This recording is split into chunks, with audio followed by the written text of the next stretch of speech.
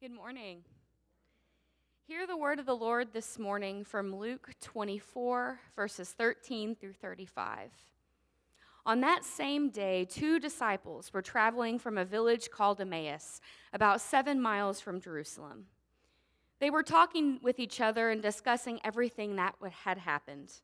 While they were discussing these things, Jesus himself arrived and joined them on their journey, but they were prevented from recognizing him. He said to them, "What are you talking about as you walk along?"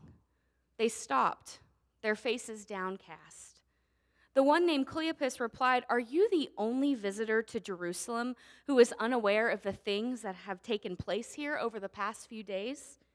He said to them, "What things?" They said to him, "The things about Jesus of Nazareth. Because of his powerful words and deeds, he was recognized by God and all the people as a prophet. But our chief priests and our leaders handed him over to be sentenced to death, and they crucified him. We had hoped he would be the one who would redeem Israel.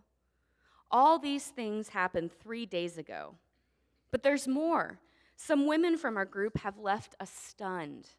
They went to the tomb early this morning and didn't find his body. They came to us saying that they had even seen visions of angels who had told him he's alive. Some of those who were with us went to the tomb and found things just as the women said. They didn't see him." Then Jesus said to them, "You foolish people, your dull minds keep you from believing all that the prophets talked about. Wasn't it necessary for Christ to suffer these things and then enter into his glory?" Then he interpreted for them the things written about himself in all the scriptures, starting with Moses and going through all the prophets. When they came to Emmaus, he acted as if he was going to go on ahead, but they urged him, saying, "Stay with us. It's nearly evening, and the day is almost over." So he went in to stay with them. After he took a seat at the table with him, he took the bread, blessed and broke it, and gave it to them.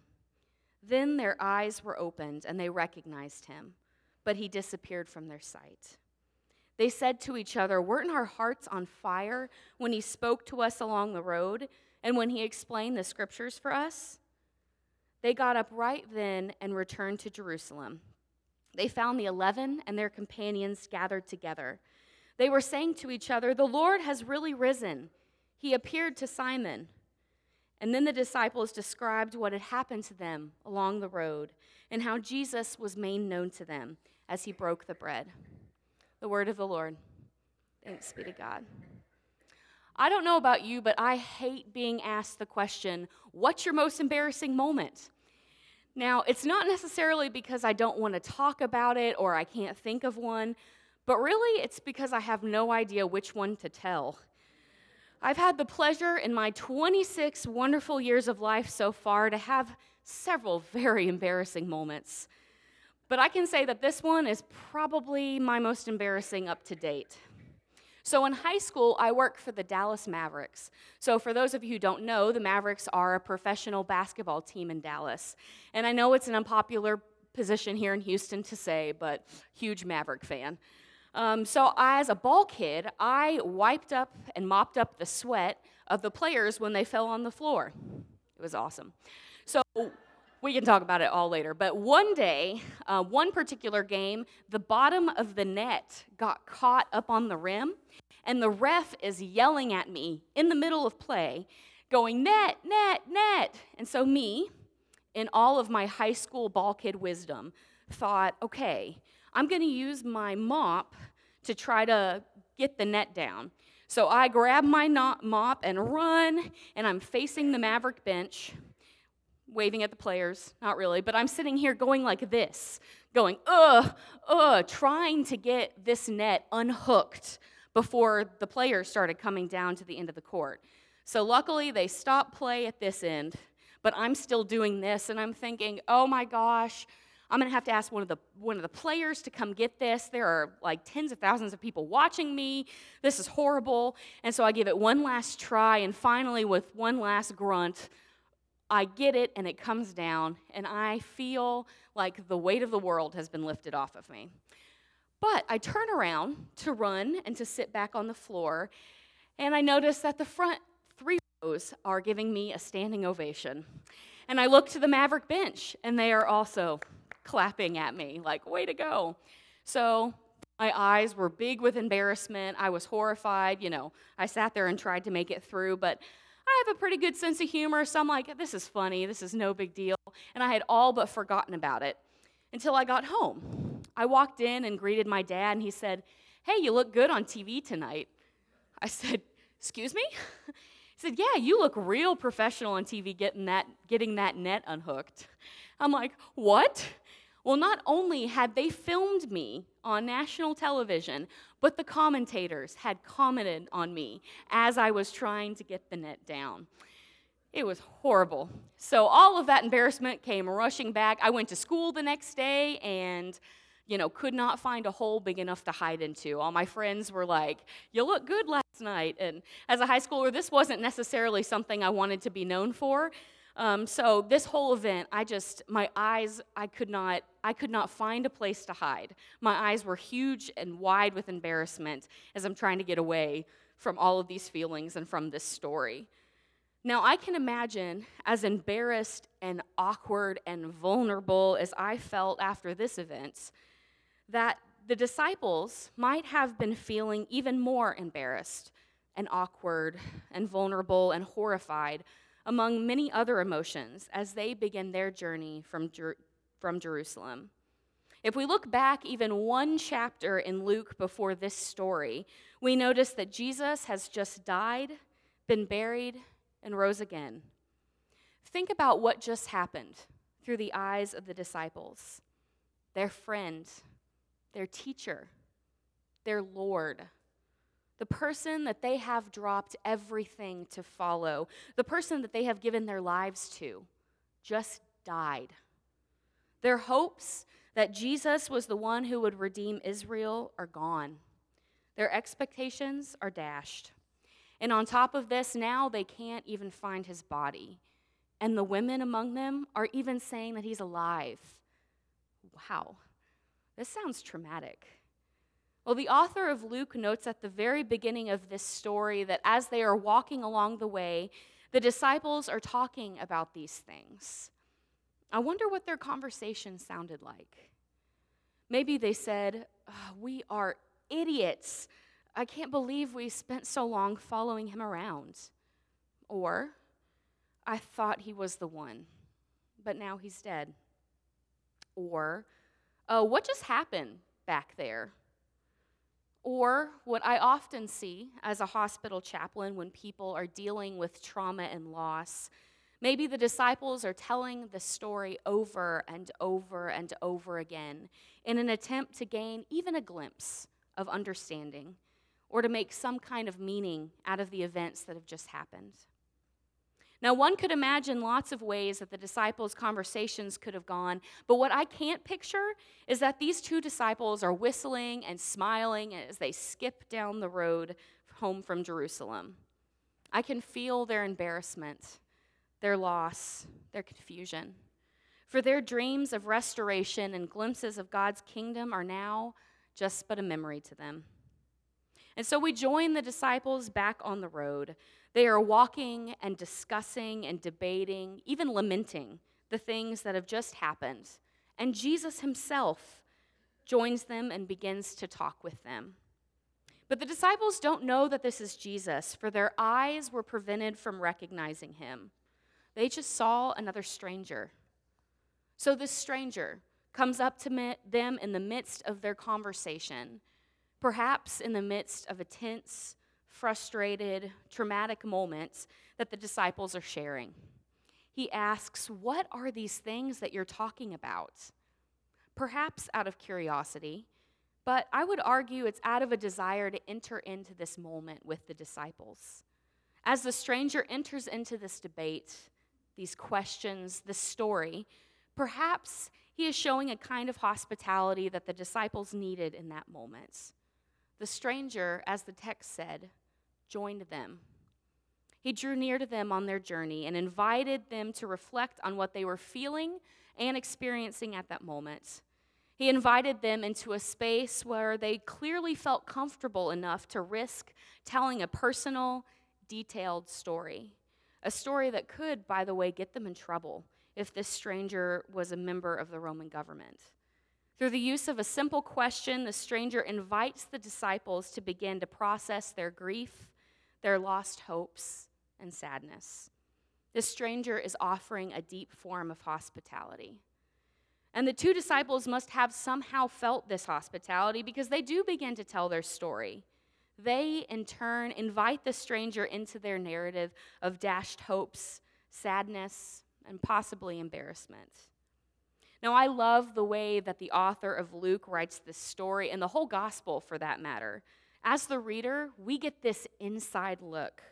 We are told that this is actually Jesus who is walking with them along the way, that Jesus is actually the stranger. And I don't know about you, but at this point, I'm feeling pretty excited. All of this embarrassment, pain, sadness can be gone because, well, Jesus is here with them. But Luke only lets the audience in on this detail. We know that it's not just some ordinary person or stranger, but Jesus himself that is inviting the questioning. We know that they are telling the story of the one they call Lord to the one they call Lord. But they don't. Their eyes aren't open to the true identity of the stranger yet. This creative storytelling leads me to wonder, how often are we, the church, aware of God's presence in the other? How often are we like the disciples in this story that have absolutely no idea that they are inviting Jesus himself into their lives and story? And how often are we like the audience who knows that Jesus is actually the stranger, and that by drawing near to the stranger, we are actually drawing near to Christ himself? Well, the disciples continue to walk on the way accompanied by this stranger. They're sharing the recent events occurring around their Lord. They talk about how Jesus was powerful in word and deed, how he was handed over to death and was crucified, and that they hoped he would be the one to redeem Israel. They tell the stunning account of women who had seen visions of angels that told them he was alive, and how they also found the tomb empty. And then they're astonished when the stranger begins to give insights to the scriptures. Their hearts were burning within them as they walked along the stranger and were welcomed into his conversation as they welcomed him into their own. And then they arrive at their destination, Emmaus, but the stranger acted as if he was going to go further. And almost out of habit, the disciples invite this stranger into their home and to their table. And it is in this moment of sharing bread together that they realize who the stranger really is. Hospitality, or loving the stranger, is not a common thing in our world. And unfortunately, it appears to be becoming more and more uncommon as the days go by. But here, in this place, that doesn't seem to be the case at all. In my experience so far here at Bering, welcoming others into this family isn't an uncommon experience at all. My husband and I are still relatively new here, and we continually feel the love and the support from this community each and every day. Each week, I see this church allowing space for anyone, regardless of age or gender, to use their gifts to serve God. And in fact, I witness this family each week love each other and the stranger, seeking to provide for them. Time and time again, I see us rushing to shake hands with the person who we haven't met yet, and of course, invite them to lunch. But I wonder, what's our motivation behind all of these invitations? Is it because we've been raised in the South to be sweet to others? Well, maybe. Is it because we really want more people to come to our church? Well, maybe. But what if our motivation is because we live into this insight of Luke, who tells the story from the perspective that Christ is actually the stranger? What if we are hospitable not for the sake of hospitality, but for the sake of serving Christ in the other? Because it is through hospitality that God is found. I believe that Luke is inviting us today to live as those who actually know the end of the story. Those who actually know that God is with the disciples the whole time. Luke's inside look to the readers of this story invites us to, in our own lives, notice the ways that we are encountering Jesus in our day through our interactions with each other. That person we see on the street corner, Jesus. That person laying in the hospital bed, Jesus. That person holding up the line at the grocery store, Jesus. Church, if Luke was writing our story today, what would he say? Would he write that their eyes didn't recognize him? Or would he note that their eyes were opened to see the presence of God in their very midst? Jesus says in the Gospel of Matthew that I was hungry and you gave me something to eat. I was thirsty and you gave me drink. I was a stranger and you welcomed me. I was naked and you gave me clothes to wear. I was sick and you took care of me. I was in prison and you visited me. And the righteous will reply to him, Lord, when did we see you hungry and feed you, or thirsty and give you something to drink? When did we see you as a stranger and welcome you, or naked and give you clothes to wear? When did we see you sick or in prison and visit you? Then the king will reply to them, I assure you that when you have done it for the least of these brothers and sisters of mine, you have done it for me.